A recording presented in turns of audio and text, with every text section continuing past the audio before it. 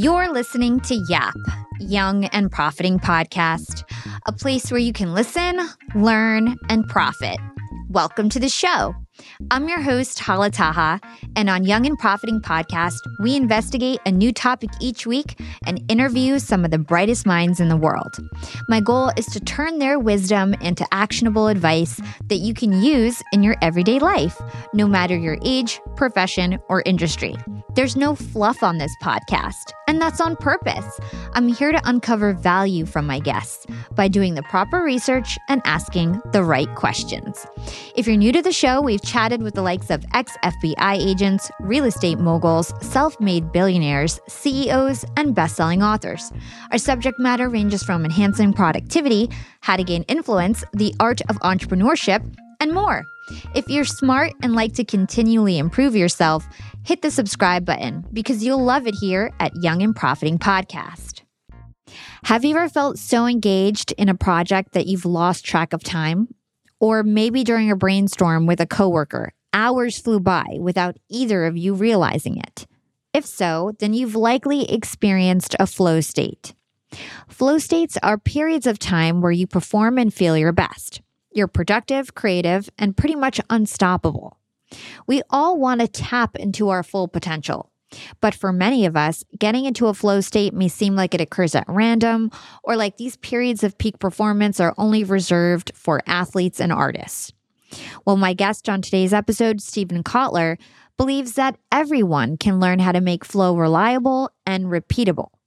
Stephen is one of the world's leading experts on human performance. He's a New York Times bestselling author, an award-winning journalist, and the executive director of the Flow Research Collective. He's spent decades researching human performance and sharing what he's learned with audiences around the world. In this episode, Stephen talks about the science behind peak performance, flow state triggers, the deep now, and why time passes differently while in flow, how peak performance is linked to evolution, the 6 basic needs to achieve flow, and so much more. This episode is a cut version of a previous Clubhouse Live from last June, and I've also been lucky to have hosted Stephen on YAP podcast twice before, episodes number 32 and 138. I know after listening to this episode, you're going to want to go back and listen to his full-length one-on-one interviews with me, so I've dropped those links in the show notes, and I highly encourage you guys to check that out after this. And if you're looking to tap into your full potential, increase productivity and creativity, you'll want to pay attention to this one. There's lots of synonyms for flow. And I think even if people don't know what flow is, they've probably experienced it, and they might call it something like being in the zone or having a runner's high. And we've all had this at some point in our lives. So to kick things off, to kind of level set for people who have never heard of this concept, what is your definition of flow? Thank you. It's a good place to start. I don't actually have a definition of flow. Science has a definition of flow, which is an optimal state of consciousness where we feel our best and we perform our best. More specifically, that refers to any moment of kind of rapt attention and total absorption, where you get so focused on what you're doing, so focused on the task at hand, everything else just seems to disappear. Action and awareness are going to start to merge. Your sense of self-consciousness, the voice in your head, that inner critic, they're going to diminish and get really quiet. Time is going to start to pass strangely. The technical term is time dilation. What that means is sometimes, most commonly, time speeds up. You get so sucked into what you're doing that 5 hours go by in what feels like 5 minutes. Or occasionally, if you've ever been in a car crash, you've experienced time slowing down, so you get a freeze frame effect. And throughout, all aspects of performance, both mental and physical, go through the roof. So that's sort of a shorthand, quickie definition. We'll start there. Psychologists have a little more precise definition, and I work on the neurobiology of flow. So we look for 10 or 11 different brain and body markers, and that's how we define flow. Got it. I think that was a really good introductory to flow. So let's talk about some of the ways that our brain reacts to being in a flow state. So what happens neurobiologically when we are in a flow state? What happens to our mind? So the first thing that happens as we move into flow is the prefrontal cortex. That's the part of your brain that sits sort of right behind your forehead, gets very, very quiet. It deactivates. The technical term for this is transient hypofrontality. Transient meaning temporary, hypo, H-Y-P-O. It's the opposite of hyper. It means to slow down, shut down, or deactivate. Frontality refers to the prefrontal cortex, the part of your brain right behind your forehead. Under normal circumstances, is a really powerful part of the brain. It does things like complex logical decision making, long-term planning. Your sense of willpower lives there. So does your sense of morality. In flow, what happens is the brain says, okay, you need a lot of energy to focus on the present moment, to keep all your attention locked on the right here, right now. So we're going to perform an efficiency exchange. We're going to shut down non-critical structures, things that aren't working right now and aren't needed to solve the problem at hand. And we're going to repurpose all that energy for attention and focus. This is what happens to the prefrontal cortex. As it starts to shut down, this is why our sense of time gets so strange and flow. Time is essentially a calculation. It's performed by a bunch of different structures in the prefrontal cortex working together, and it's a network. And like any network, as parts of the network go down, you lose the network functionality. So in this case, we lose the ability to separate past from present, from future. We're plunged into an experience that scientists talk about as the deep now, or the eternal present, or the elongated present. The now just seems to stretch out forever. This, from a performance perspective, is really cool because most of our fears and most of our anxieties are not, unless you're kind of in a combat situation or an action sports situation, very rarely are our fears and our anxieties present tense. So like as this time dilation stuff happens, it's pushing stress hormones out of our system, and resetting the nervous system. Something similar, by the way, that's exactly what happens to our sense of self. Your sense of self, self-consciousness, that inner critic, that's a network effect. It's a bunch of different structures in the prefrontal cortex working with other parts of your brain, and produces our sense of self.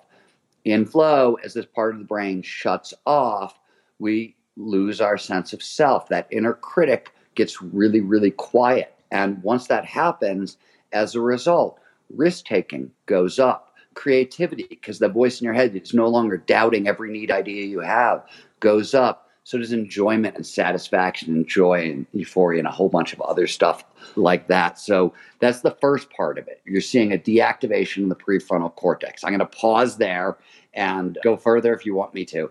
Yeah. So I'd love to dig deep on that. Can we talk about why our brain is designed this way? I know that it's all because of evolution and survival. So talk to us about why our brain is designed to kind of shut off in some instances so that we can perform our best and be in the now and be super present. Okay, so you're asking two separate questions. So let me tease them apart and answer them one at a time. The first one is, why is the brain performing hypofrontality? This is not all that unusual. The brain, as a general rule, is an energy hog. It uses 25% of our energy at rest, and it's 2% of our body weight. So at least a quarter of everything you eat is going to power your brain, and this is at rest. When you're doing something hard that is requiring focus and attention and work and effort, it's using a lot more energy. The brain essentially has a fixed energy budget, so it will shift around resources. So that is just sort of standard biology. It also happens as we move into any altered state of consciousness. You get deactivation in the prefrontal cortex. This happens during dreaming. It happens during meditation. It happens during trance states. People who've experienced out-of-body experiences. This is very common across the board. It also shows up in drug addiction. That was actually the first discovery of hypofrontality was in drug addicts in the 90s, and they realized that drug addicts damage their prefrontal cortex, and that was that loss of self-control you see in addiction, because self-control is part of the prefrontal cortex. In flow, there's an energy exchange, and you don't need to moderate behavior, because in flow, essentially all your actions are sort of as close to perfect as they're going to get. There's no need to modify behavior, so that part, and you're running essentially automatic motor programs. You don't need the prefrontal cortex to steer. So that's why that happens. The second question, the larger question you asked, Every human being is hardwired to get into flow. This is one of the things that's really well known about the state. Evolution designed all human beings for peak performance. We're all designed to perform at our best. We're all designed to drop into flow. Everybody listening to me right now can get into flow. Anyone, anywhere, provided certain initial conditions are met, can get into flow. So peak performance is available to each and every one of us. And one of the things we have to address is what gets amplified in flow. And it's a huge swatch of abilities. So in flow, we know, for example, motivation, productivity, and grit will get significantly amplified in flow, sometimes 500% above baseline. The Department of Defense found that soldiers in flow will learn 250 to 500% faster than normal. You see creativity, innovation, all aspects of creative decision making spike 400 to 700% in flow. We see huge amounts of overall well-being, life satisfaction, joy, euphoria, all these things spike in flow. In fact, it's one of the most well-known things in psychology at this point is the people with most flow in their lives are the people who score off the charts for overall life satisfaction and well-being. So there's a huge surge in happiness factors as well. There's a shared collective version of a flow state. So there's individual flow, me in a flow state, and there's me and all of you in a flow state together. That's group flow. It's a team performing at our best. And to facilitate that in flow, you also see an amplification in collaboration and cooperation. Empathy increases in flow. In fact, we're doing a lot of work these days at the Flow Research Collective with various police organizations throughout America who are really, concerned in today's climate about actually increasing empathy. They think it's going to make them better at their job in the modern world. And I agree. So we're working with them on flow. And the last thing that gets amplified is ecological awareness, which is our ability to see and perceive the natural world. This is the full suite of cognitive stuff. There's a big boost on the physical side as well. Strength, endurance, fast twitch muscle response goes up. Our sense of pain is decreased. And the question you have to ask when anybody lists off a whole bunch of benefits like that is, why would one altered state of consciousness do all that? Like, what the hell? Where does that come from an evolutionary perspective, as you asked? And the answer is evolution shaped us to survive. And the biggest driver of that survival instinct was scarcity of resources. Scarcity of resources is the largest driver of evolution. And that's the beginning of the answer to this question. So when resources are scarce, you have two choices. You can fight and flee. So you can fight over dwindling resources, or you could flee to avoid being somebody else's resources. Or you can get innovative, get creative, get cooperative, get collaborative, and team up and make new resources. That is everything flow amplifies. It amplifies everything you're going to need to fight or flee, or get creative, get innovative, get collaborative, and make new resources. That's what's being amplified by flow. That's why it's such a complete package. Let's hold that thought and take a quick break with our sponsors. What's up, Yap Fam? Being an entrepreneur and working remotely definitely has its perks. And I know a lot of you listening in are in the same boat as me. But do you really take advantage of being able to work from anywhere? I know I typically don't, but thankfully this past holiday, I finally decided to make use of my work flexibility for the first time ever. My boyfriend and I decided to pack up and leave to the West Coast to spend an entire month working from home in the sun. We got a super cute bungalow in Venice Beach with a fenced backyard. The change in scenery, the fresh air, and the slower pace helped me to inspire some really cool new ideas for my business. And honestly, I'm feeling really refreshed and ready to rock in 2024. And who helped me make these remote work dreams come true? It was Airbnb. And Airbnb has come in clutch for me time and time again. Whether it's finding the perfect Airbnb home for our 3-day annual executive team get-together, or booking a vacation where my extended family can fit all in one place, Airbnb always makes it a great experience. And you know me, I'm always thinking of my latest business venture, and I've been begging my boyfriend to start hosting our place on Airbnb. And finally, we're going to start. So many of my successful friends host on Airbnb, and it's such an amazing way to generate passive income. So to start, we have a plan to start spending more time in Miami, and we'll be hosting our place to earn some extra money when we're back on the East Coast. 2024 goals, and I'll keep you updated. A lot of people don't realize that they might have an Airbnb right under their own noses. I was pretty surprised myself. You can Airbnb your place or spare room even if you're out of town for just a few days or weeks. You could do what I did and work remotely somewhere else and Airbnb your place to fund your trip. Your home might be worth more than you think. Find out how much at airbnb.com/host. That's airbnb.com/host to find out how much your home is worth. Young and profiters, it's never been a better time to be an entrepreneur. With inspiration at our fingertips and powerful tools at our disposal, the possibilities are endless. And when it comes to tools that can truly make your business grow, there's one name that always stands out: Shopify. Shopify helps you sell at every stage of your business, from the launch your online shop stage to the real store with the door stage, and even the did we just hit 1 million orders stage? And if you're in that I need to sell more with less stage, Shopify Magic is your AI superpowered sidekick, ready to whip up captivating content that converts from blog posts to product descriptions. Not to mention, Shopify also is the home of the best converting checkouts in the game, 36% better than other leading commerce platforms. Shopify turns browsers into buyers. It's no wonder Shopify powers 10% of all e-commerce in the US. And you can sell whatever, whenever with Shopify. Push pleated pants with Shopify's in-person POS system or monetize mindful meditation. I sell my LinkedIn Secrets Masterclass through Shopify, and they've made my life a breeze. It took a couple days to set up my store, and I just get to focus on what I do best, creating great content and marketing my product. So don't stress if you're new to this commerce thing. Shopify's extensive help resources are there to support your success every step of the way. And remember, whatever your stage, businesses that grow with Shopify. Sign up for a $1 per month trial period at shopify.com/profiting, and that's all lowercase. Again, go to shopify.com/profiting to start growing your business today. You can sign up for a $1 per month trial period at shopify.com/profiting.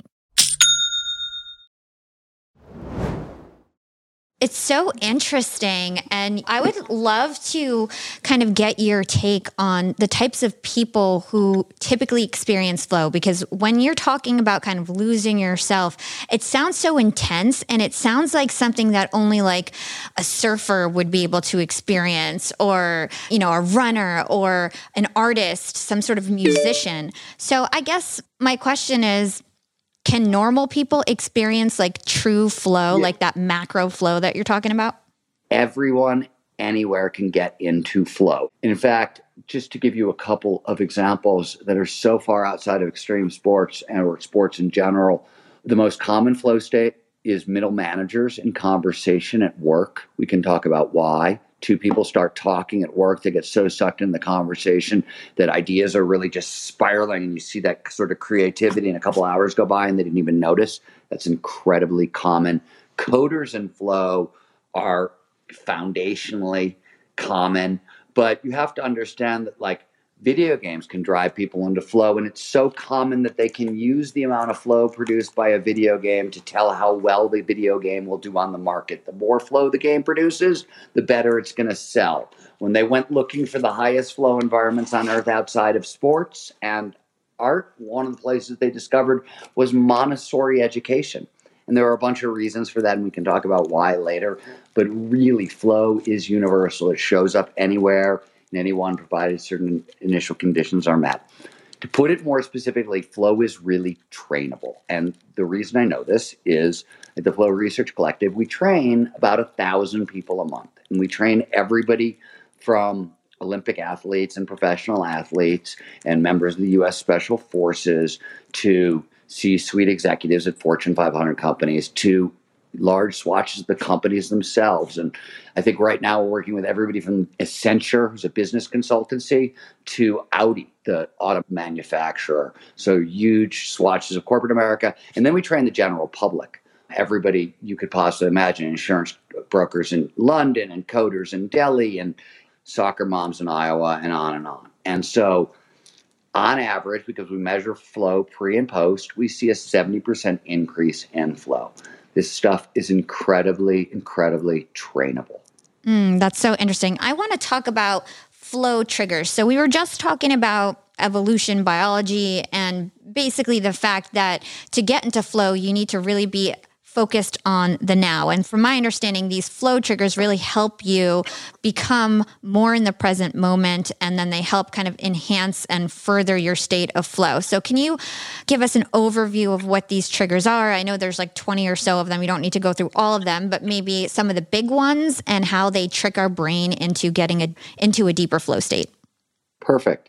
So yeah, flow states have triggers, right? You take one of our classes, one of my trainings, that's what we're teaching you how to do. We're teaching you how to use and deploy these triggers. If you want more flow in your life, as Hala pointed out, the triggers are your toolkit. And you were close, there are 22 that have been discovered. There are way more. There are way, way, way more. This is just what we've discovered. And the easy way to think about it, and then I'll get into a little bit of the science, triggers will lower cognitive load. Cognitive load is all the crap you're thinking about at any one point in time. And if I lower cognitive load, I liberate a bunch of energy that your brain will then repurpose for paying attention to the present moment. So that's from a neurobiological perspective what all the triggers are doing. And some of them are obvious. Complete concentration is a flow trigger.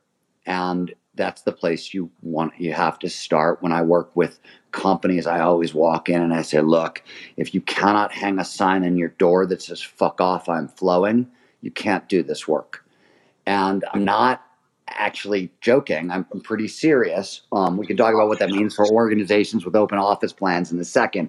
But on an individual level, what it means is you want to set aside time for flow. And how much time? What the research shows is that you want to block off periods of time for uninterrupted concentration, if you can, that are 90 to 120 minutes long. This isn't arbitrary. Just like we have a 90 to 120 minute long REM cycle when we dream, we also have a waking focus cycle that's roughly the same amount. So the brain is essentially designed to focus for this period of time. Earlier, I mentioned that Montessori education is one of the highest flow environments on earth. Why is that? One of the reasons is they break learning into 90 to 120 minute blocks. So they literally map their learning periods onto what the brain is designed to focus for. In real life, what does this mean? So in my life, it means that I like to start my day with my focus period. What the research shows is that if you really want to maximize flow, you want to start your work session, your 90 to 120 minutes, in accordance with your circadian rhythms. So I'm an extreme lark. I love getting up super early in the morning. I've been up since 3:30 this morning. That's when I got up to start working. My wife's a night owl. She's going to wake up in a couple of hours and she's going to work all night. Most people are sort of best alert in the morning, 8 o'clock, 9 o'clock. That's where they kind of stub into consciousness. But you can't really fight your circadian rhythms. So if you have any control over your schedule, what you want to do is sort of block off 90 to 120 minutes, kind of the period where you're going to be most alert, according with your biological clock, and practice distraction management. You can't beat kind of the salience network. It's going to win. So you want to basically shut off anything that's going to distract you from what you're going to focus on. I like to start my work session with my hardest task, the hardest thing I have to do all day, and the thing that if I complete it, it's the biggest victory for my day. I want to start with the biggest win always, if I can, or the thing that's going to just take the most effort, or both together. And for me, that's usually writing my book, whatever book I'm writing at the time. So that's sort of how I start my day. And I turn off Twitter and Facebook and Instagram and my cell phone and instant messages and all my alerts and my phone ahead of time. And I also have conversations. You know, if you need me and you work with me, you know there's certain hours that I am just not available. My wife knows these hours I'm not available. And I always tell people, have your conversations ahead of time. You're going to do this work. Flow massively amplifies productivity, but you need focused time to get that amplification. So it's worth saying, hey, to all the people who love you or your bosses who want your attention, hey, you're going to get more of me, But to get more of me, I need to be more productive, and you need to leave me alone for this period of time. That's the most common flow trigger. I'll stop there and we can go on. Got it. That's helpful.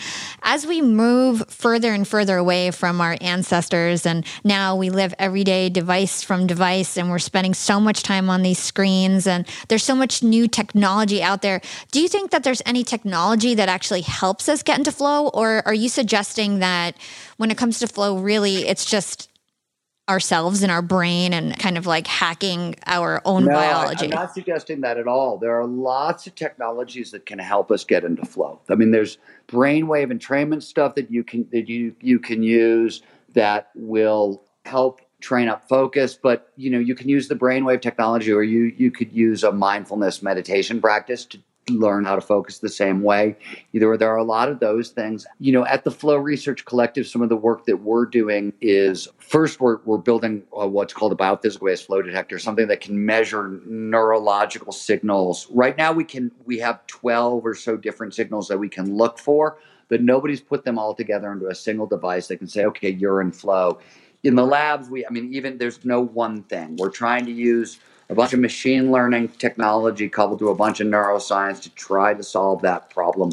Once we have that, we can start kind of building flow trigger based kind of applications. Okay, this is where your brain is. This is how we can drive you into flow. And what we really want to do, VR is particularly well suited to get people into flow, possibly better than video games.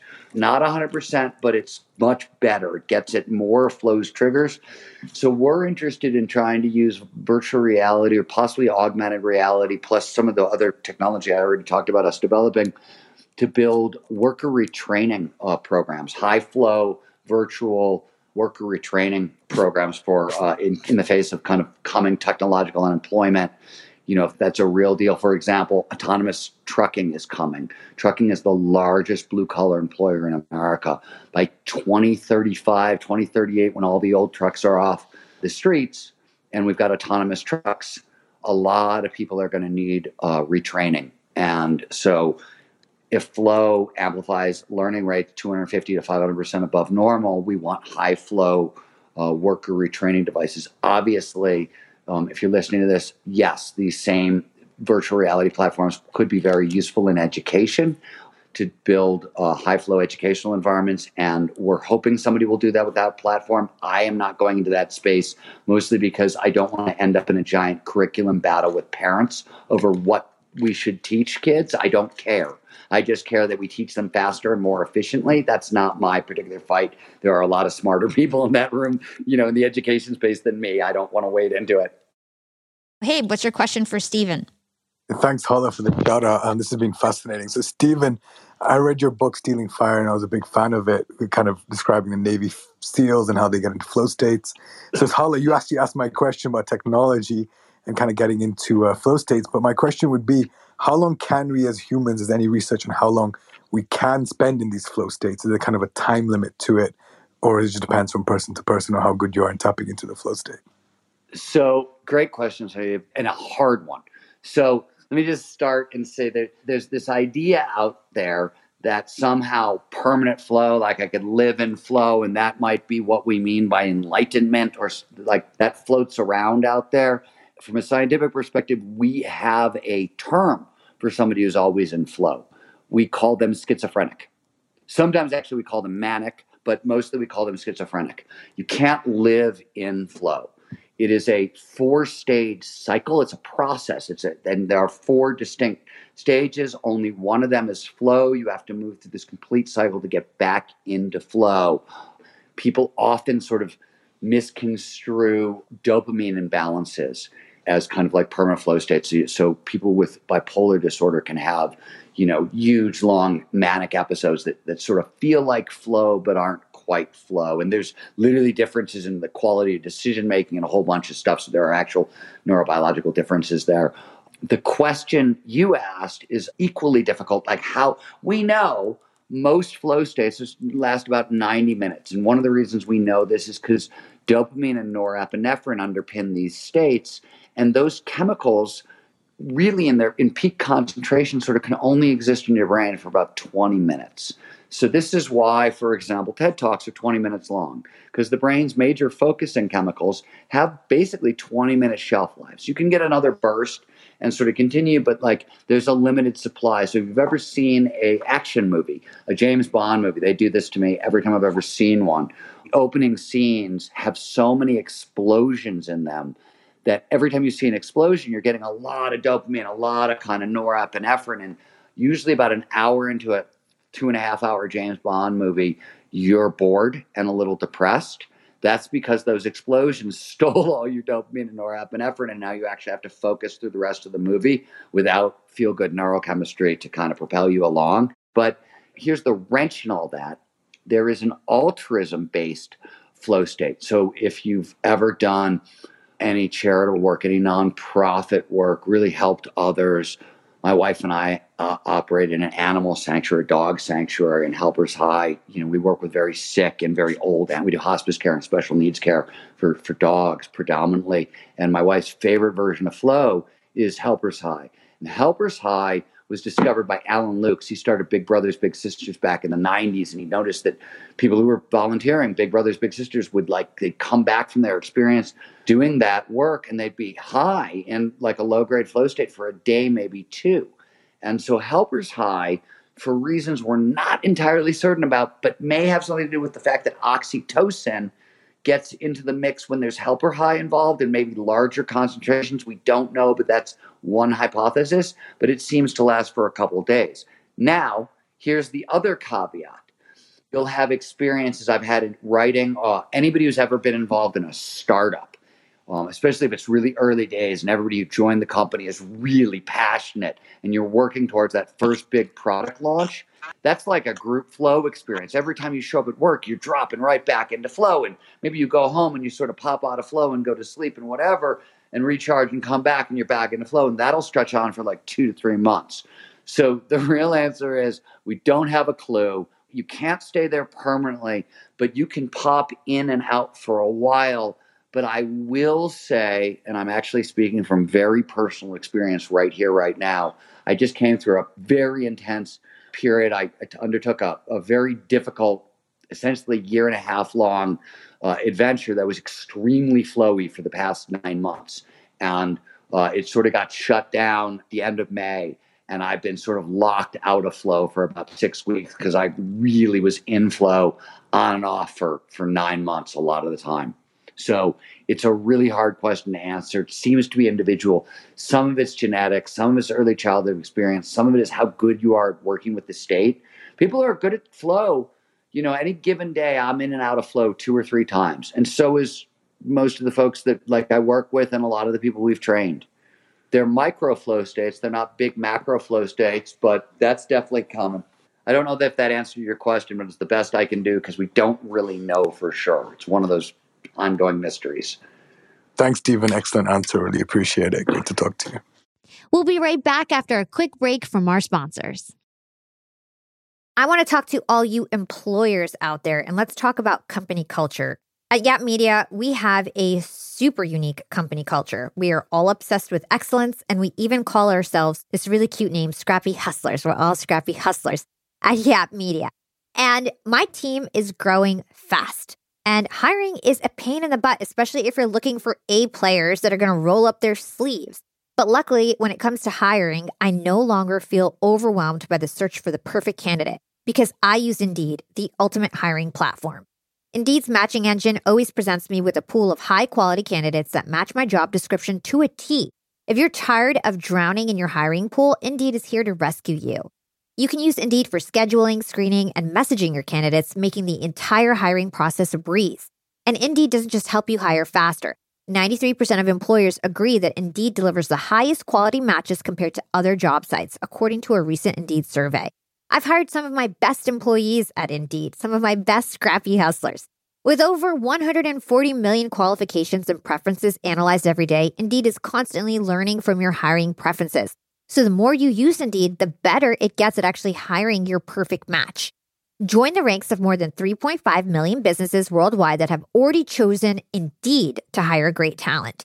And listeners of this show will get a $75 sponsored job credit to get your jobs more visibility at Indeed.com/profiting. Just go to Indeed.com/profiting right now to support our show by saying you heard about Indeed on this podcast. Indeed.com/profiting. Terms and conditions apply. Need to hire? You need Indeed.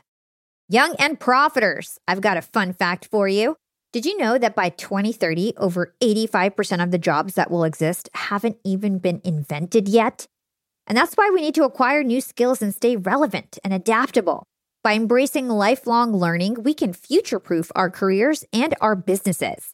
That's why you've got to check out Economist Education. Economist Education provides online executive education courses tailor-made for professionals just like us, crafted by The Economist's own editors and special experts. Economist Education courses are designed to sharpen your professional skills in key areas like data storytelling, critical thinking, sustainability, and so much more. I highly recommend checking out the Economist Education course, Business Writing and Storytelling. It's packed with valuable practical advice on how to inform and persuade through writing reports, social media, presentations, and beyond. The best part, these courses are online, flexible, and self-paced, lasting anywhere from 2 to 6 weeks. You're guided by expert tutors. You'll dive into a mix of videos, podcasts, texts, quizzes, and weekly assignments. Plus, you'll get a 3-month digital subscription to The Economist to support your learning journey. Economist Education provides access to online forums where you can network with peers around the globe. In a world where knowledge is power, Economist Education empowers you to lead the way. Economist Education is an incredible way to stay ahead in business. And I've got a special offer to get you started. Get 15% off any course, only available by going to my special URL, education.economist.com/profiting, and then enter the promo code PROFITING at registration. This offer ends on March 31st, so don't wait. For 15% off, go now to education.economist.com/profiting and use code PROFITING. Again, this ends on March 31st. If you want 15% off, you've got to go to education.economist.com/profiting and use promo code PROFITING at registration. Young and profiters, I actually have a nasty habit of ordering way too many groceries. I'm embarrassed to say it, but I've wasted so much food in the past, and I felt really guilty about it, but now my conscience is clear with HelloFresh. Each week, I get ingredients shipped to me with step-by-step recipes. I get fresh, pre-measured ingredients that get me whipping up delicious dinners in no time.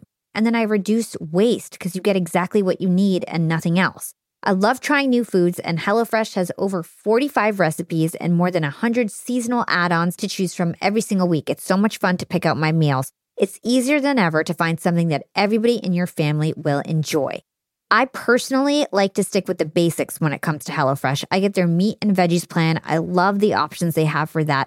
And trust me, it's cheaper than takeout, and with pre-proportioned ingredients, you'll never waste money on excess food. And now Green Chef is owned by HelloFresh, which gives me an even wider variety of meals to choose from. There's something for everyone. I love switching between the brands, and you can enjoy both brands at a discount with me now. Skip the grocery store and save time with easy, tasty recipes delivered to your door. Go to HelloFresh.com/profitingfree and use code PROFITINGFREE for free breakfast for life. That's one breakfast item per box while subscription is active. That's free breakfast for life at HelloFresh.com/profitingfree with code PROFITINGFREE. I'd like to go off what Sohaib just asked, and I want to ask, is there anything that prevents flow? Are there any situations where it's almost impossible to get into flow? Because I think that will also help us understand how we can actually get into flow and what kind of environments are conducive for flow. So I'd love to hear your thoughts on that. So I should talk about a bunch of different flow triggers to answer that question, but I have to start with, let me just actually start with something for everybody because this is easy. If you go to www.flowblocker.com, there are 6 major flow blockers, things that stand between people and more flow. We built a diagnostic. It's free. Anybody can take it. It will not take more than, I think, 10 minutes, quick little analysis. You'll get emailed your results and you'll get an action plan in that email on, and it's very, very practical and it's very thorough on exactly what you can do. So that's flowblocker.com, available to anybody. That's one place to start. But I want to start by saying, hey, flow is peak performance. It's a high energy state. And if you want to make it reliable and repeatable, and you want more of it in your life, Psychology has sort of said, hey, for all peak performance, all optimal performance, there are basically 6 basics. There's 3 things that matter on the physical. I've got enough physical energy for a high energy state like flow. And there's 3 things on the mental side. My brain is sort of ready to even start doing this work. So I want to start there. On the physical side, flow's a high energy state. How do you maintain energy for flow? Research shows you need 3 things.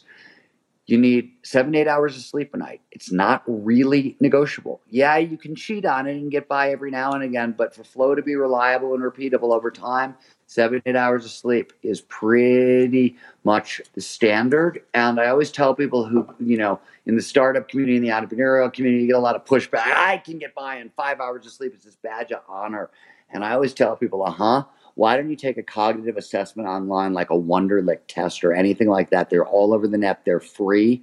Take one after 5 hours of sleep. Take one after 8 hours of sleep. I don't think you'll ever go to work and try to perform at your best on a lack of sleep again. It's amazing how many percentage points of intelligence you lose with lack of sleep. It's just, and 2 days in a row, 3 days in a row, emotional regulation goes out the window. You lose a bunch of stuff you can't fight against. You also need hydration and nutrition.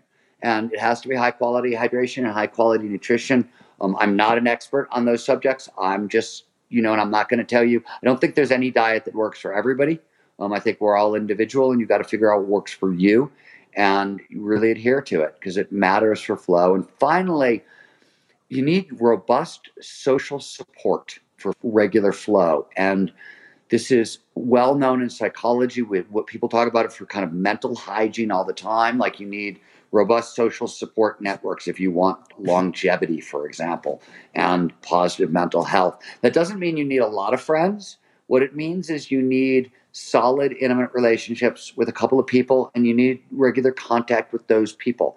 I'm an extreme introvert. I can get by on very little each week. Some people need a lot more, but you sort of got to figure out what you need and get it. And the reason is this. Flow is peak performance. And when we need it most is when we're facing a problem, right? When a problem shows up, the brain makes a threat assessment every time. And one of the questions it asks is, hey, are you alone? If you have to solve this challenge by yourself, if you don't have robust social support networks, if you don't have people who love you in your life, your brain goes, oh, wow, you're solo? This is a big challenge. We need lots of fear. I'm going to need lots of energy. This is a heavy thing. If, on the other hand, you have robust social support networks and you've recently reached out and had good conversations with people who love you and such, when a challenge shows up, you go, oh, wow. Yeah, this is hard, but I got a lot of people to kind of help me out and pick me up should I fall down. And it requires a lot less energy and produces a lot less fear. So there's a physical energy penalty for not maintaining robust social support networks, and it really matters. So what I tend to tell people on this side of the equation, on the physical side, is to maintain peak performance, you can usually screw one of these things up a day. You know what I mean? You don't get enough sleep, but you've got good hydration, good nutrition, and you had a good conversation with your parents or your significant other or your brother or your friend or whatever, you're okay. But you don't want to do it 2 or 3 days in a row because it's not sustainable, and you really kind of want to maintain those things. That's the physical side of the equation. There's also a mental side of the equation. For reasons we're going to get to as soon as we start talking about flow triggers, basically too much anxiety is going to block flow. Anxiety actually is essentially the norepinephrine. A little bit of norepinephrine, you get curiosity and focus and excitement. Too much norepinephrine, you get anxiety and panic and vigilance, and you can't stop focusing, right? It's a spectrum kind of thing. And to sort of counteract that anxiety, the research is really clear. There's 3 techniques. You should pick one a day under normal conditions. If you want to manage anxiety, you can do a 5-minute gratitude practice. List 3 things that you're grateful for and turn one of them into a paragraph, or my preference, I write out 10 things I'm grateful for. I write out each one 3 times. And the reason I write out each one 3 times is what you really want when you're doing a gratitude practice is the feeling of gratitude. Gratitude makes us feel safer. You're being thankful for something that already happened. You're basically telling your brain, see, look, life is not as scary as you think it is. calm down, and it works automatically. And as a bonus, this is work we've done a lot of work at the Flow Research Collective on the neurobiology of gratitude and how it works with flow. We've done it in conjunction with Glenn Fox at USC, who's one of the world's leading experts on the neurobiology of gratitude. And we've discovered that one easy way to actually get more flow in your life, people with regular gratitude practices, possibly because it tunes up the nervous system, possibly for other reasons that we don't quite understand yet, have higher flow lifestyles than other people. So it's a quick flow hack for more flow. We also know that the other option is mindfulness. 11 minutes of focused breath work, meditation, respiration work a day tunes up your nervous system. It calms you down. It removes stress hormones from your system, gives you greater emotional regulation. Or 20 to 40 minutes worth of exercise, depending on your fitness level, will calm you down. And what I say under normal conditions, pick one. Stressed out, pick two. If you worked for the Flow Research Collective during COVID, for example, where everybody was stressed out, and it was really important for me that my staff, maintain flow and maintain peak performance, they were doing all three things every day, or they weren't working for me, because it was a really high stress time, and I felt that everybody's nervous systems were totally out of whack, and everybody needed as much help as possible. So those are sort of this peak performance basics, and that's where I start to get into the peak performance game. We're not talking about flow yet, but we're ready to start doing the flow work. Now you can see why I keep asking Stephen to come back onto YAP. There is a reason why he's the world's #1 expert when it comes to peak performance. Stephen gave us so much great information about the neurobiology behind flow, like how we're genetically designed for peak performance and how our brain reacts through hypofrontality to make flow states happen. In fact, when you're in a flow state, the prefrontal cortex of your brain slows down. This is a process called transient hypofrontality. And with this transient hypofrontality, and by the way, I feel super smart saying this, it switches off your inner critic and ego and then triggers a distortion of time. The brain then releases powerful performance-enhancing neurochemical cocktails while we're in a flow state, which leads to increased learning, increased productivity, increased creativity, and the ability to focus. That is absolutely amazing. The human body is so amazing. This is why I love to study human behavior. This is why I love to study peak performance. We are amazing beings. Stephen also dropped some stats which blew my mind. He said that when you're in a flow state, motivation, productivity, and grit increase 500% above baseline, and creative decision-making spikes between 400 and 700%. If that doesn't alone make you want to put in the effort to more regularly get into a flow state, then I don't know what will. So with that, we're going to recap some actionable advice on how to reach peak performance and enter flow states more often. The first tip is to set aside time for complete concentration. Complete concentration is a flow state trigger, and researchers have found that 90 to 120 minutes of uninterrupted concentration is the sweet spot. So if you want to get into a flow state, you've got to block off 90 to 120 minutes of time where you turn off your phone and tell your friends, family, and coworkers to pretty much F off. You are unavailable at that time because you are fully focused. We also talked about how we need to be ready to reach peak performance, and this means taking care of ourselves both physically and mentally. The physical aspects in terms of peak performance are 7 to 8 hours of sleep. We always talk about the importance of sleep on the podcast. If you're not getting your sleep, you are not going to reach your peak performance. Quality nutrition and hydration is also important, as well as social support, which is something that people often forget about, especially high achievers like all of my young and profiters. You need to make sure you get that social support as well. The mental aspects revolve around managing anxiety. Anxiety completely blocks off flow. So Stephen talked about 3 techniques to help us manage anxiety. The first practice is gratitude. The second is mindfulness and meditation. And the third is exercise. We've got plenty of episodes about gratitude and mindfulness and meditation. So if you want to learn about any of those things, go check out some of our past content about those topics. And in terms of exercise, I'd love to share that now, before any of my interviews, to make sure that I feel super clear-headed, to make sure that I don't feel any fogginess, I feel energetic. I bounce on my trampoline for about 5 to 10 minutes before the interview and really just get my heart rate up and just get my blood flowing. And I find that it really helps me feel more on point. So there's a hack for you.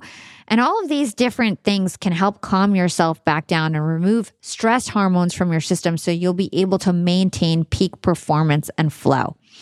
Well, I hope all these tips will help you throughout your weeks and your years, and I hope that you access peak performance easier now.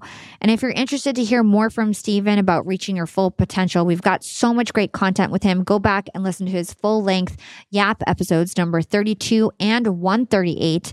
Also, the YAPLive, the unedited version, is from June 2021. So you can scroll back and find that one if you're interested to listen to it. And everything is linked in the show notes for your convenience. You guys can find me on social media at Yap with Hala on Twitter or Instagram. You can also just search for me on LinkedIn, Hala Taha.